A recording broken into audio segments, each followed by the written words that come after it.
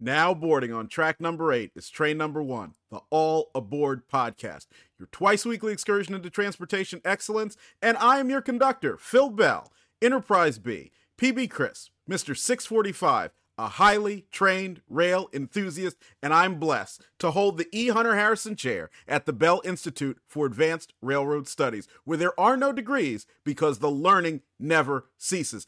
And it's great to be back behind this, the Brunswick Green PLB microphone. We had a great weekend down in Timonium, Maryland, where we had a wonderful time meeting a lot of you who came out to the Great Scale Model Train Show.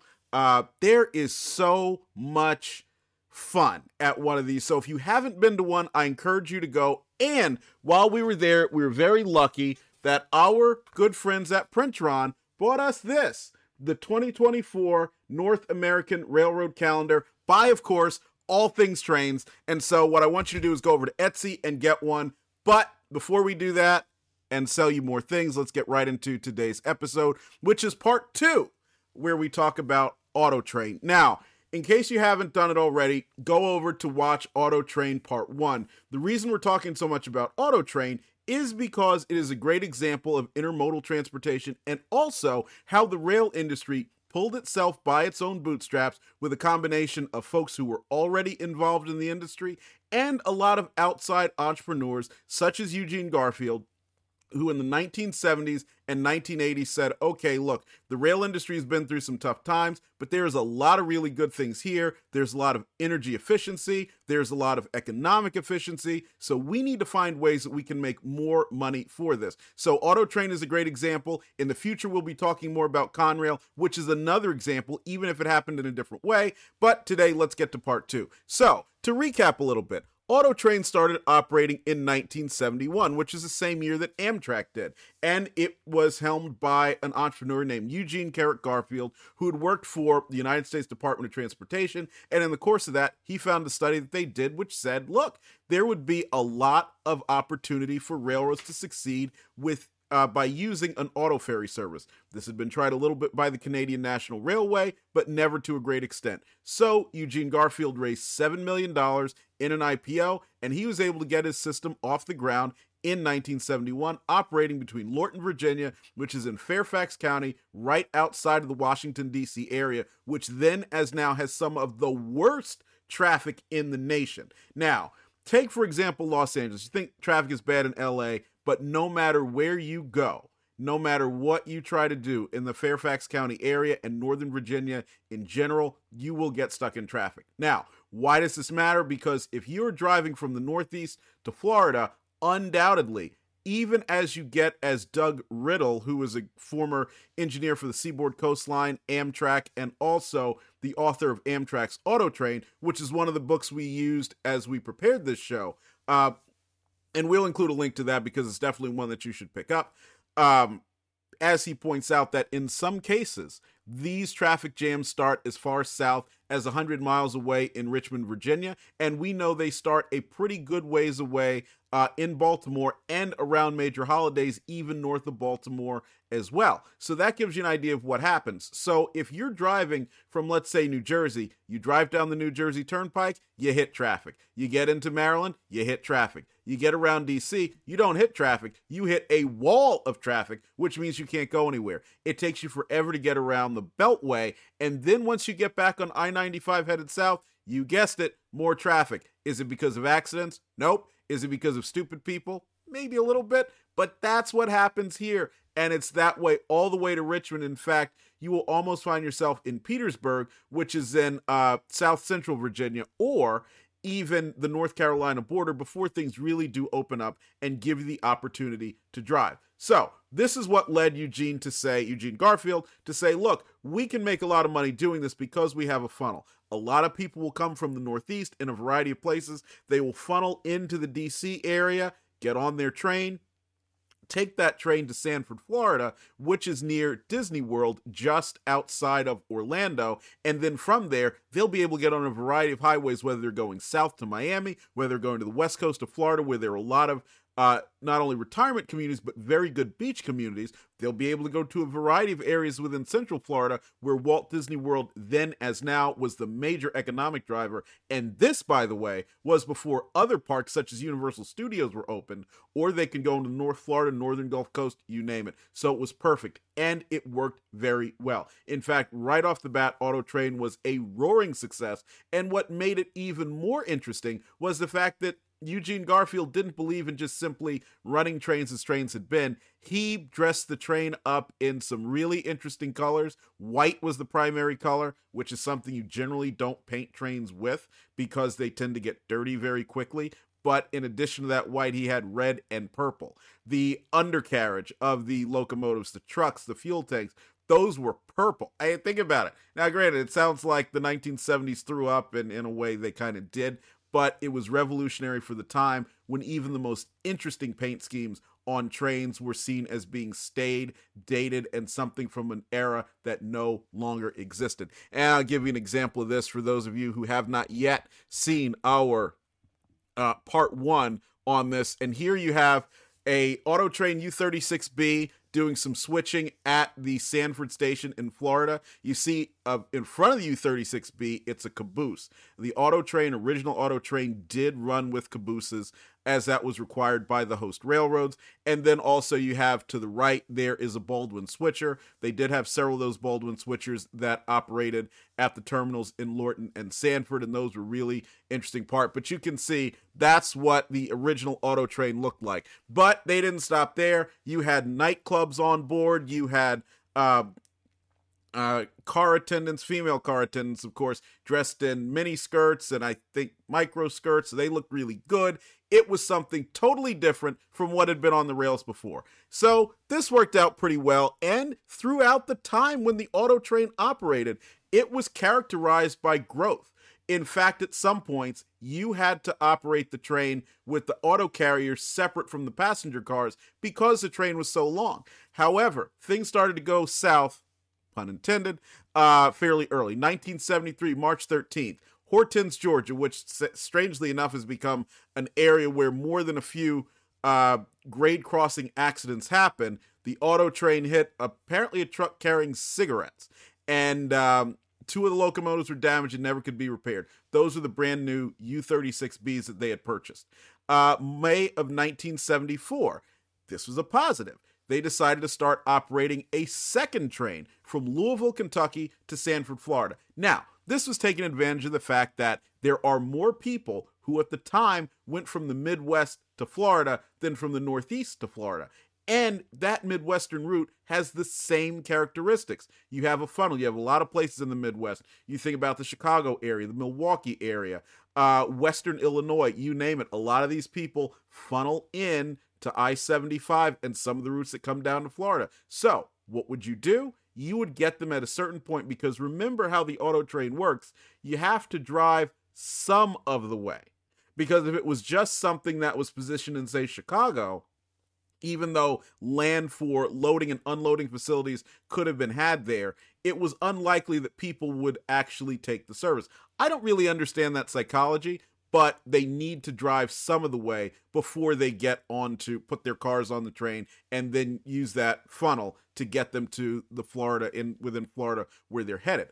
And so Louisville, Kentucky was deemed to be the area. Now, I'll give you an example. Back in 2019, I took a trip from Louisville up to Chicago. I went to Louisville to see the C&O 2705 be taken to 2716. I'm sorry, I'm getting my C&O 284 Kanawha steam locomotives confused. C&O 2716 to be moved from the museum at Kentucky Railway Museum to Ravenna, Kentucky, where it was going to be refurbished. So it was a great rail fan event. I saw it, and then I hopped in the car and I said, all right, I'm driving up to Chicago, because in West Chicago, the big boy was going to be there. 2 steam engines, 1 rail fan trip. Sounds amazing, right? Well, I can tell you, I-65 between those points in 2019 was an absolute drag. And I can't tell you how many times part of it had to do with being sick, but also part of it had to do with just getting completely tired because it takes you forever, is one of the worst highways that you can drive, I think, in the entire country, traffic notwithstanding. not only that, but once you get in the Chicago area, you have terrible traffic and a lot of different highways that go a variety of areas. And so you got to think back into an era when there was no GPS. And yes, you were getting out the map like this. Your kids were saying, wait, now where are we supposed to go? Take a left here, take a right there. That was a difficult drive. So a lot of people, by the time they got to Louisville, said, I'm not going to stop here to get on a train. Let's just keep going and save money. And so they did. And ultimately, this service, which operated for 3 years between Louisville and Sanford, by the way, from a purpose-built terminal that was built outside of the city of Louisville that allowed for loading and unloading, ended up stopping in 1977. And this happened after Amtrak and Autotrain had gotten together, as we talked about a little bit previously, to do this. And this, you see, is the Autotrain, but it stopped at a weird place, which is Amtrak's Clifford Lane Station in Jacksonville, aka known as the place where Phil got a lot of his railroad knowledge from, or as the kids would say, got a lot of game from, and I did. That's the Autotrain is here because it is combined with the Floridian. So Amtrak, President Paul Reistrup and Eugene Carrick Garfield got together and said, hey, you know how we could make our two trains, which are terrible, work better? Well, let's combine them into one terrible train. And since the Autotrain didn't operate every day, this actually worked fairly well, at least in theory. So you had, at times, the Amtrak consist, you're pulling by the Amtrak locomotives, the Autotrain locomotives, the Autotrain carriers as part of it. But the Autotrain service suffered from the same thing that Amtrak services did on this route, which was that the Louisville and Nashville's track was terrible. And I was told this personally by Eugene Garfield himself, and I didn't believe it because, as we've talked about in a variety of episodes, the L&N was a coal hauling railroad, and there is no better commodity for railroads to haul than coal because it is very profitable due to the fact it needs comparatively limited handling. Not only that, but the L&N was a big financial driver for its parent, the Seaboard Coastline, which of course was the host railroad for the Autotrain. So when Autotrain's Eastern service. So when I heard this, I was really surprised that you'd think the L&N had bad track. But not only did they have bad track, and Eugene Garfield said so, but Doug Riddle said so, and just about everybody from that era. So that shows you the sort of decline when a very, very profitable railroad that had comparatively few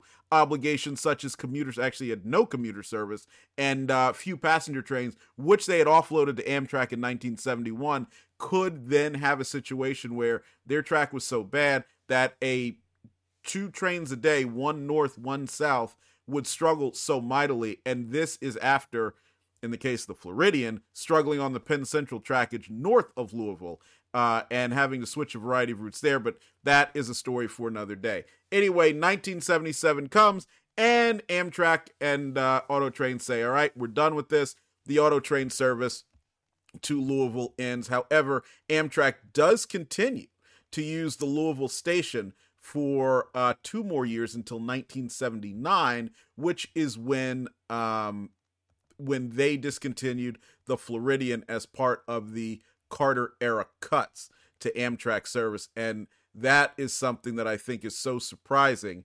And I always like to remind people whenever they talk about Amtrak and they want to say, well, this political party is good for Amtrak and that political party is good for Amtrak.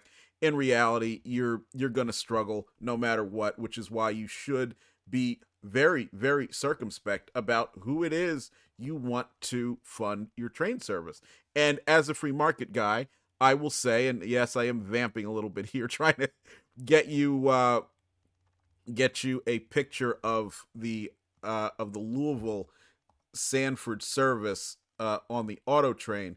But that's one of the reasons why I believe, and I've said in some of our prior episodes, that Amtrak will forever struggle because they are a creature of the U.S. government. Well, it looks like technical difficulties are getting the better of us, so we will continue on. 1979, Amtrak's Floridian goes away, and finally, you see the end to the use of the Louisville train station that Autotrain had constructed for itself. So, what happens after that? Well, 1981 comes, and in 1981, Autotrain finally gives up the ghost. It had gone bankrupt in 1980, but the trustee, Murray Drabkin, who was an attorney, he believed that the auto train could be successful because, after all, with the limited funds that Eugene Garfield had raised, it had been. And I want to address that a little bit. A lot of the discussion of the original auto train talks about how it was undercapitalized. And even some more of it says that the profits were really ephemeral because of depreciation and a variety of things that just simply don't make any kind of economic sense. Now, I believe, and I will go to my grave believing this, I do not believe that Auto Train was undercapitalized. I believe that the reality of operating a railroad became much, much, much more difficult as time went on. And so while Auto Train had a great business plan in that we're going to start the service with what we can get, we're going to make it run, we're going to get a lot of people to come in, we're going to use that to add to our capital base, and from there grow. We're going to grow organically. I think that was the right business plan to do. The sad part is when you combine not just one wreck, and we talked about the one in Hortense, Georgia, several years later they had two. I believe the year was 1976, which took place in Virginia, and that was a result of cracked wheels. And then you had another one that was fairly serious in South Carolina, also the result of a cracked wheel, this time on a locomotive. Those are the sort of things that put the company out of business. Now, I know you might say, well, maybe if they had better capital, had more capital, they would have been able to conduct better maintenance, and this never would have been a problem. Well, one thing that Gene told me was you absolutely have to use ultrasound technology to go through your wheels. I do not know how much this was used in that time. And this was a conversation that we had in the early, I think it was 05, 06, somewhere in there. This is because I had known him for a while, but he was very, very adamant about that. We talked, and we just talked by phone. We had never met in person. But it makes you wonder to what extent this could have been an issue later on.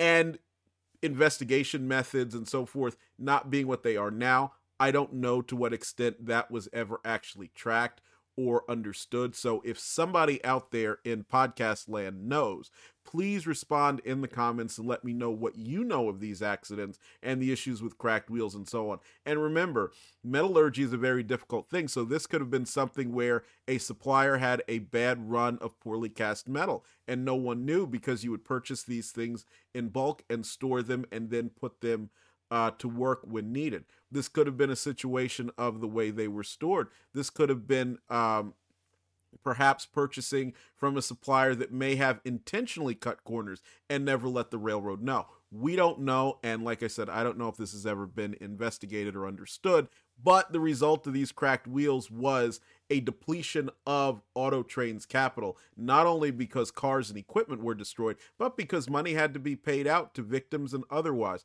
So this was very difficult, and in 1980, the company went bankrupt. The trustee, Murray Drabkin, fired Eugene Garfield from his own company, which should tell you something about why you never, ever, ever want to get involved in bankruptcy if you can avoid it. That's personal bankruptcy or corporate bankruptcy. It almost never goes well if you want to continue doing what you're doing. And then in 1981, after searching for a buyer, Drabkin ended up shutting the operation down. Now, I want to say something that's interesting. I want to commend Murray Drabkin for taking the time and making the effort to try to find a buyer. What stopped him was the fact that Auto Train owed $5 million to the RF&P, Richmond, Fredericksburg, and Potomac, and Seaboard Coastline Railroads for providing crews and trackage rights, which is the right to operate the train over their lines.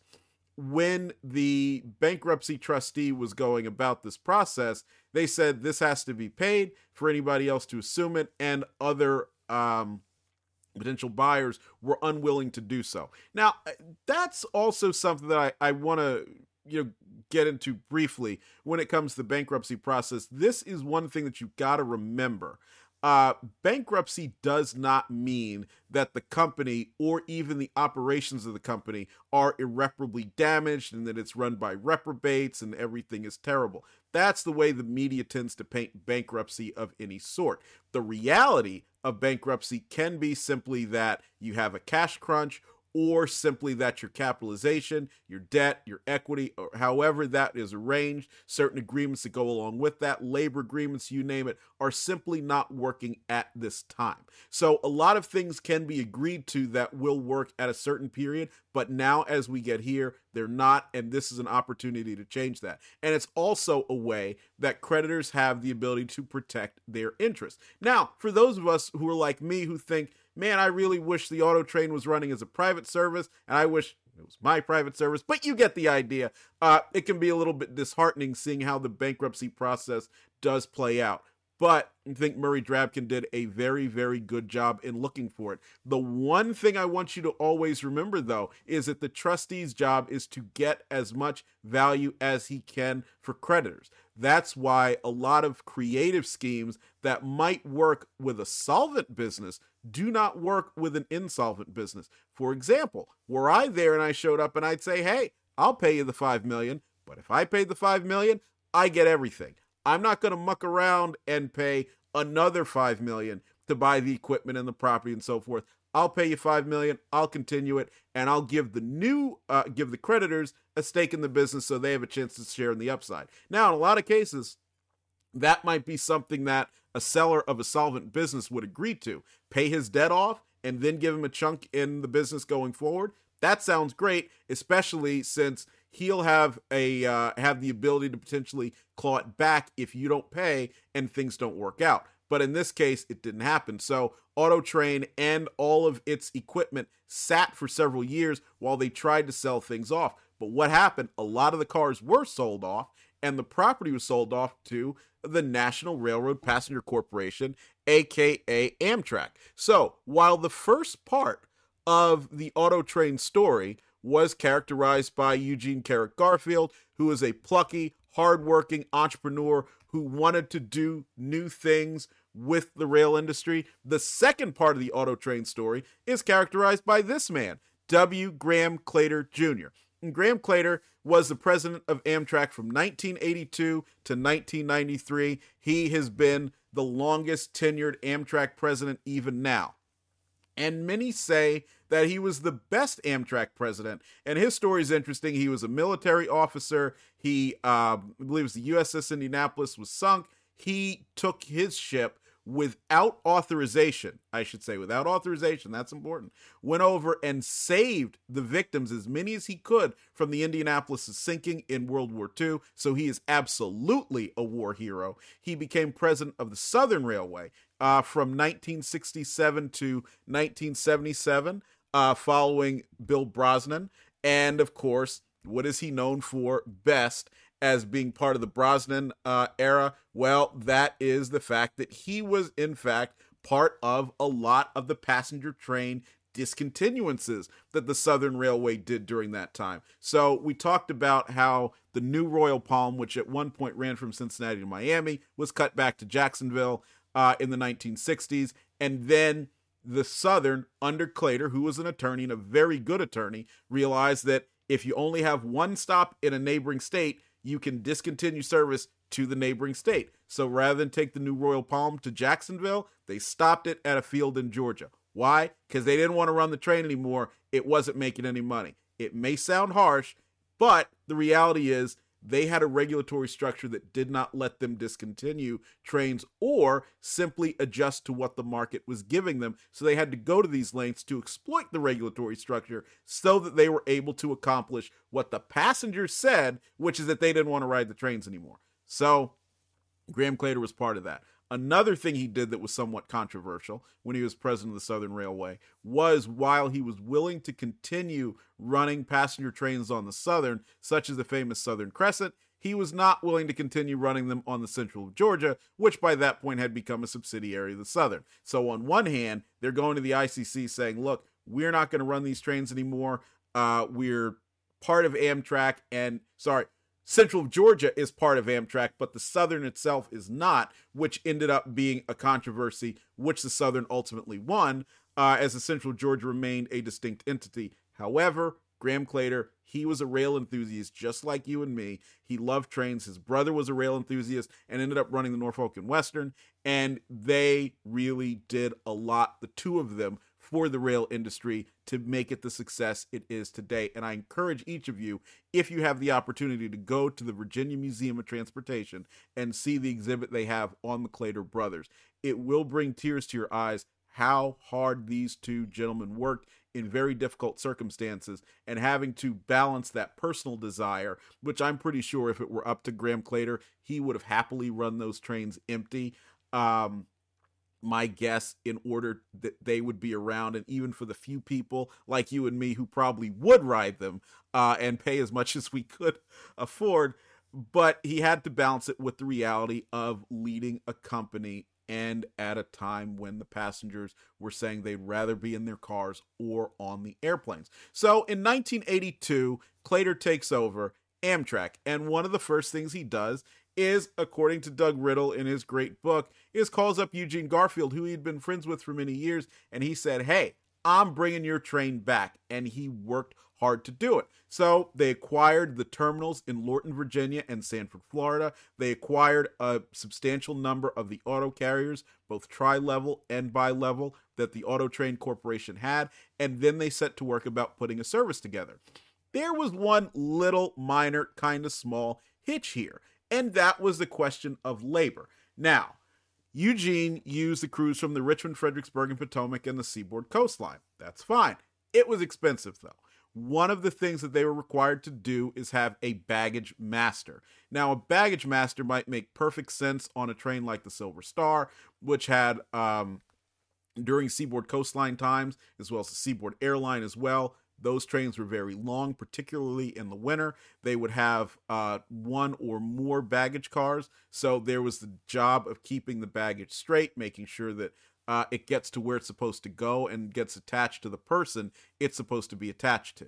Even in the Amtrak era, as I was riding while Graham Claytor was president, you would frequently have a baggage car that came up on the Tampa side of those trains, and then one that came up from Miami. When the trains were combined at Jacksonville to go north, you had two. So you had a lot of people with a lot of baggage, and this had to be managed. Makes perfect sense. Auto Train, on the other hand, in the Eugene Garfield era and in the Amtrak era, as now, you kept your baggage in your car. The only thing you took aboard the train with you is what you needed for the evening you'd be aboard the train. So that can be the clothes you're going to change into in the next morning, your medicines, your toothbrush, and so on. Books you're going to read. That's what you take. That's your carry-on baggage, and you're going to take that to your coach seat with you, or you're going to take that into your sleeping compartment. So you don't need a baggage master.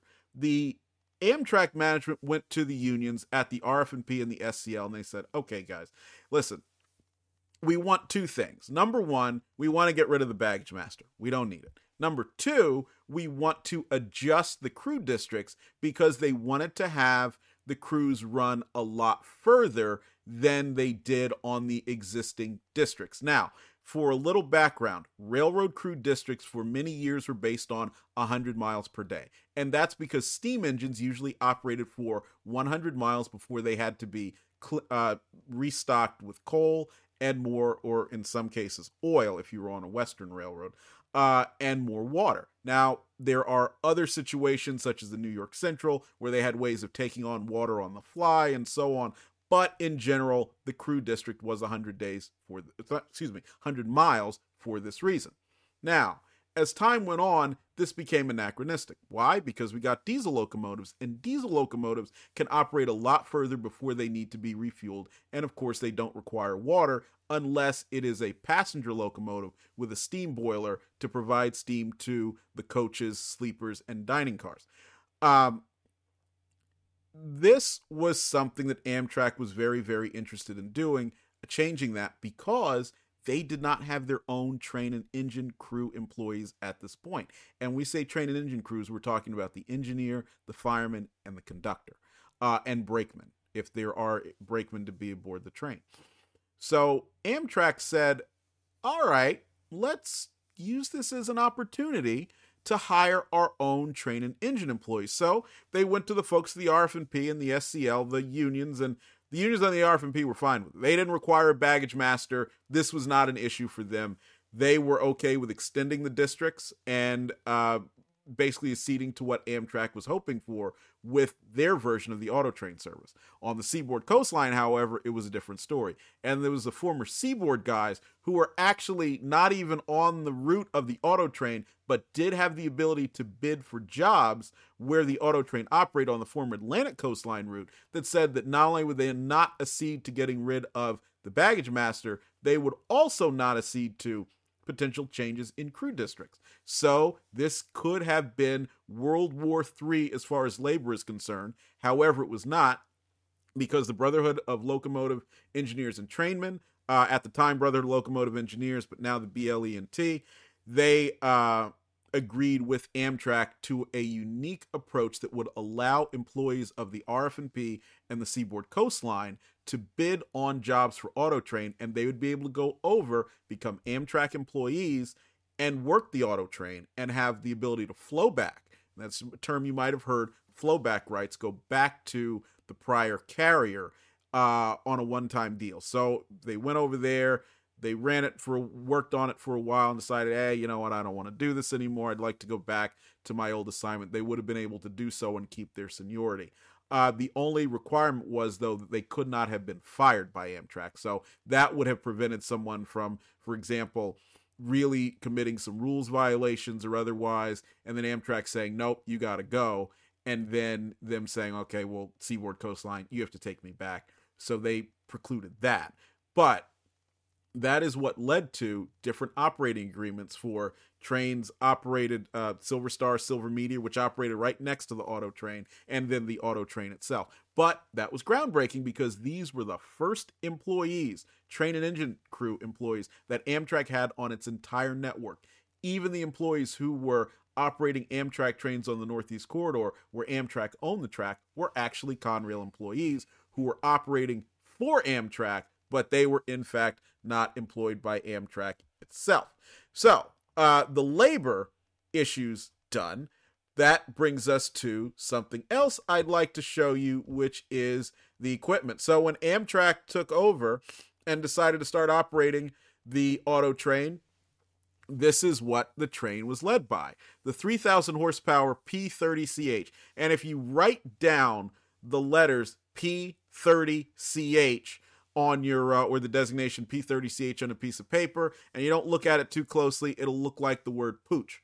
And that's what these engines were nicknamed, pooches. But they were anything but pooches. In fact, I'm pretty sure most people would have called them dogs because they leaked a lot of oil, they were loud, they were ugly, but they were also, kind of the most recent example of General Electric's efforts to utilize existing freight locomotive technology in passenger locomotion. And one of those good examples previously, there was the U30CG that the Atchison, Topeka, and Santa Fe had, and also the U28CG. So I encourage you to go ahead and look those two up, because if you think the P30CH looks strange, the U30CG will certainly blow you away. These locomotives were used extensively by Amtrak across its system, but they ended up being concentrated on two trains, the Sunset Limited and the Auto Train, until they went away in the early 1990s. The Pooches were replaced by F40PHs, which did not do as good a job as the P30s because the P30s were 6-axle. So while they had their mechanical difficulties, they were also much better at starting a long, heavy train like the Auto Train is, because you will have up to 20 passenger cars and somewhere near the same amount of auto carriers, although this number does vary based on the time of year. So when Amtrak decided to start using the F40PHs on the auto train as the P30s really wore out, they discovered, since this isn't going to work, they leased some locomotives. And this is one example of what they leased here, which is a GP40. It is a straight GP40. Why are these significant? Number one, Amtrak never owned them. They were leased from Helm Leasing, which is a major lesser of rail equipment, both locomotives and rail cars. They were also, as part of this lease, fitted with 480 volt horsepower, volt, HEP, Hotel Electric Power, or head-end power, depending on which industry you come from, cables that allowed a lead locomotive, such as an F40PH or a pair of lead locomotives, to still provide electric power to the passenger car consist behind them. And that brings up one other notable change that Amtrak did versus what the original Auto Train did. Original AT typically ran their car carriers behind the locomotives and then the passenger cars at the end of the train behind the car carriers. Amtrak has operated the passenger cars behind the locomotives and the car carriers at the end of the train. Not a major difference, but it is noteworthy when you look at past images of both operations. What Auto Train did is its U36Bs never had any kind of passenger train heating or electrical capacity whatsoever. They continued to use the same steam heat that freight railroads did prior to Amtrak's creation, and Amtrak did for its first decade. And that meant they had steam generator cars, and these were cars with the same kind of boiler that might be in the back of an EMD E8 or an Amtrak SDP 40F. And that would provide the steam to go through the cars and keep them warm, and also operate steam-activated air conditioning in the cars that did have that.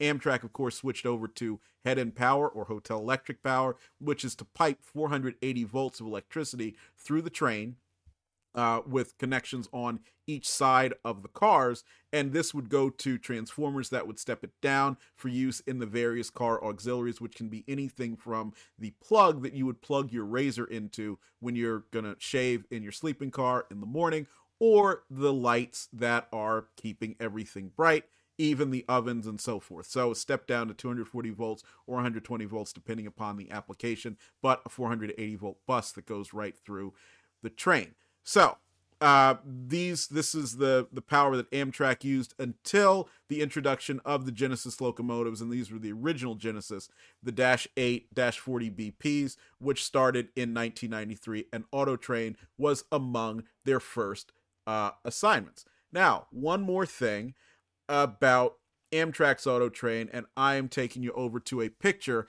of the inside of a Milwaukee Road Superdome. This one is on Friends of the 261, but if you look in the background, you see a little bit as it's going through the slideshow, the picture of this car in Amtrak Phase 3 paint.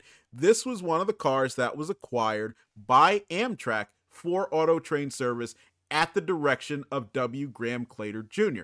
Mr. Claytor wanted the Auto Train to be first rate, and so not only did he personally go through and pick out the equipment that he wanted to be used on it. So Amtrak had a lot of steam heated equipment and also Heritage Fleet equipment. And that's the same thing as the steam heated Streamline equipment, just that had been rebuilt by Amtrak with the 480 volt HEP and other interior changes. He picked out the cars that he wanted to be on that train so it would be different from everything else in the system. And so one of the things he also did was went out and purchased several of these cars for Milwaukee Road Superdomes from Princess Tours, and they were used in Amtrak service on the Auto Train. Funny story about that. Apparently he was a big fan of these cars, but the operating people were not a big fan of these cars because they leaked so much. So no matter what, they were very comfortable. They had been rebuilt to provide a first-class diner experience, which I think is amazing. Just imagine eating in a dome where you can see the moonlight, the stars, everything as the train whizzes down the tracks. This is something Amtrak does not offer today. One of the reasons why I'm not a big fan of the Superliner equipment that replaced these domes and the single level equipment that was operated during the first 10 plus years of the Auto Train service. But it was truly a magical experience, as has been described by everybody who had an opportunity to experience it. And it is an example of the commitment that Graham Claytor really did show to this. And since Mr. Claytor passed away in 1994, there have been a variety of changes. Number one, of course, the Genesis locomotives took over pulling the train. Number two, the Superliners were added. 3 stations in Lorton and Sanford were knocked down, and new stations were built in their place. So now, even though you will find it is still fairly cramped when you go there to board the train, It's a lot better than it used to be, and those are great looking facilities. I've been in the Lorton facility. It's very clean. It's comfortable. During the time you have to sit and wait, you certainly can without getting antsy. And not only that, but you have a really nice view out to see what they're doing, which is loading all the cars on and then all the process that it takes to get the train set up and out the door. There were also adjustments made to the track, especially in Lorton, where in the past you actually had to build the train in part on the main line, which certainly snarled not only RF&P operations, but then those of Virginia Railway Express, which started in the early 1990s and increased the number of trains that were operating through this area. So if you have an opportunity to ride the auto train, I sure hope you will. It means a lot to me, having gotten to know Eugene Garfield over the years. And one of the greatest compliments he ever paid to me is that as I was discussing my ideas with him, he said that I reminded him of Graham Claytor. And to this day, a lot of what I work to do is to repay that compliment and prove him right.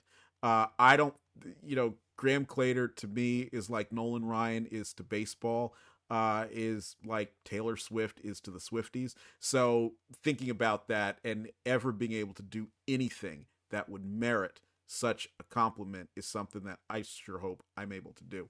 But I hope you have enjoyed this. We will be back with you on Wednesday for our next episode where we talk about Via Rail Canada. I know. You freight train guys are saying, Phil, you're talking about a lot of passenger trains here. Don't make me talk about passenger trains every day. We'll talk about Via Rail Canada.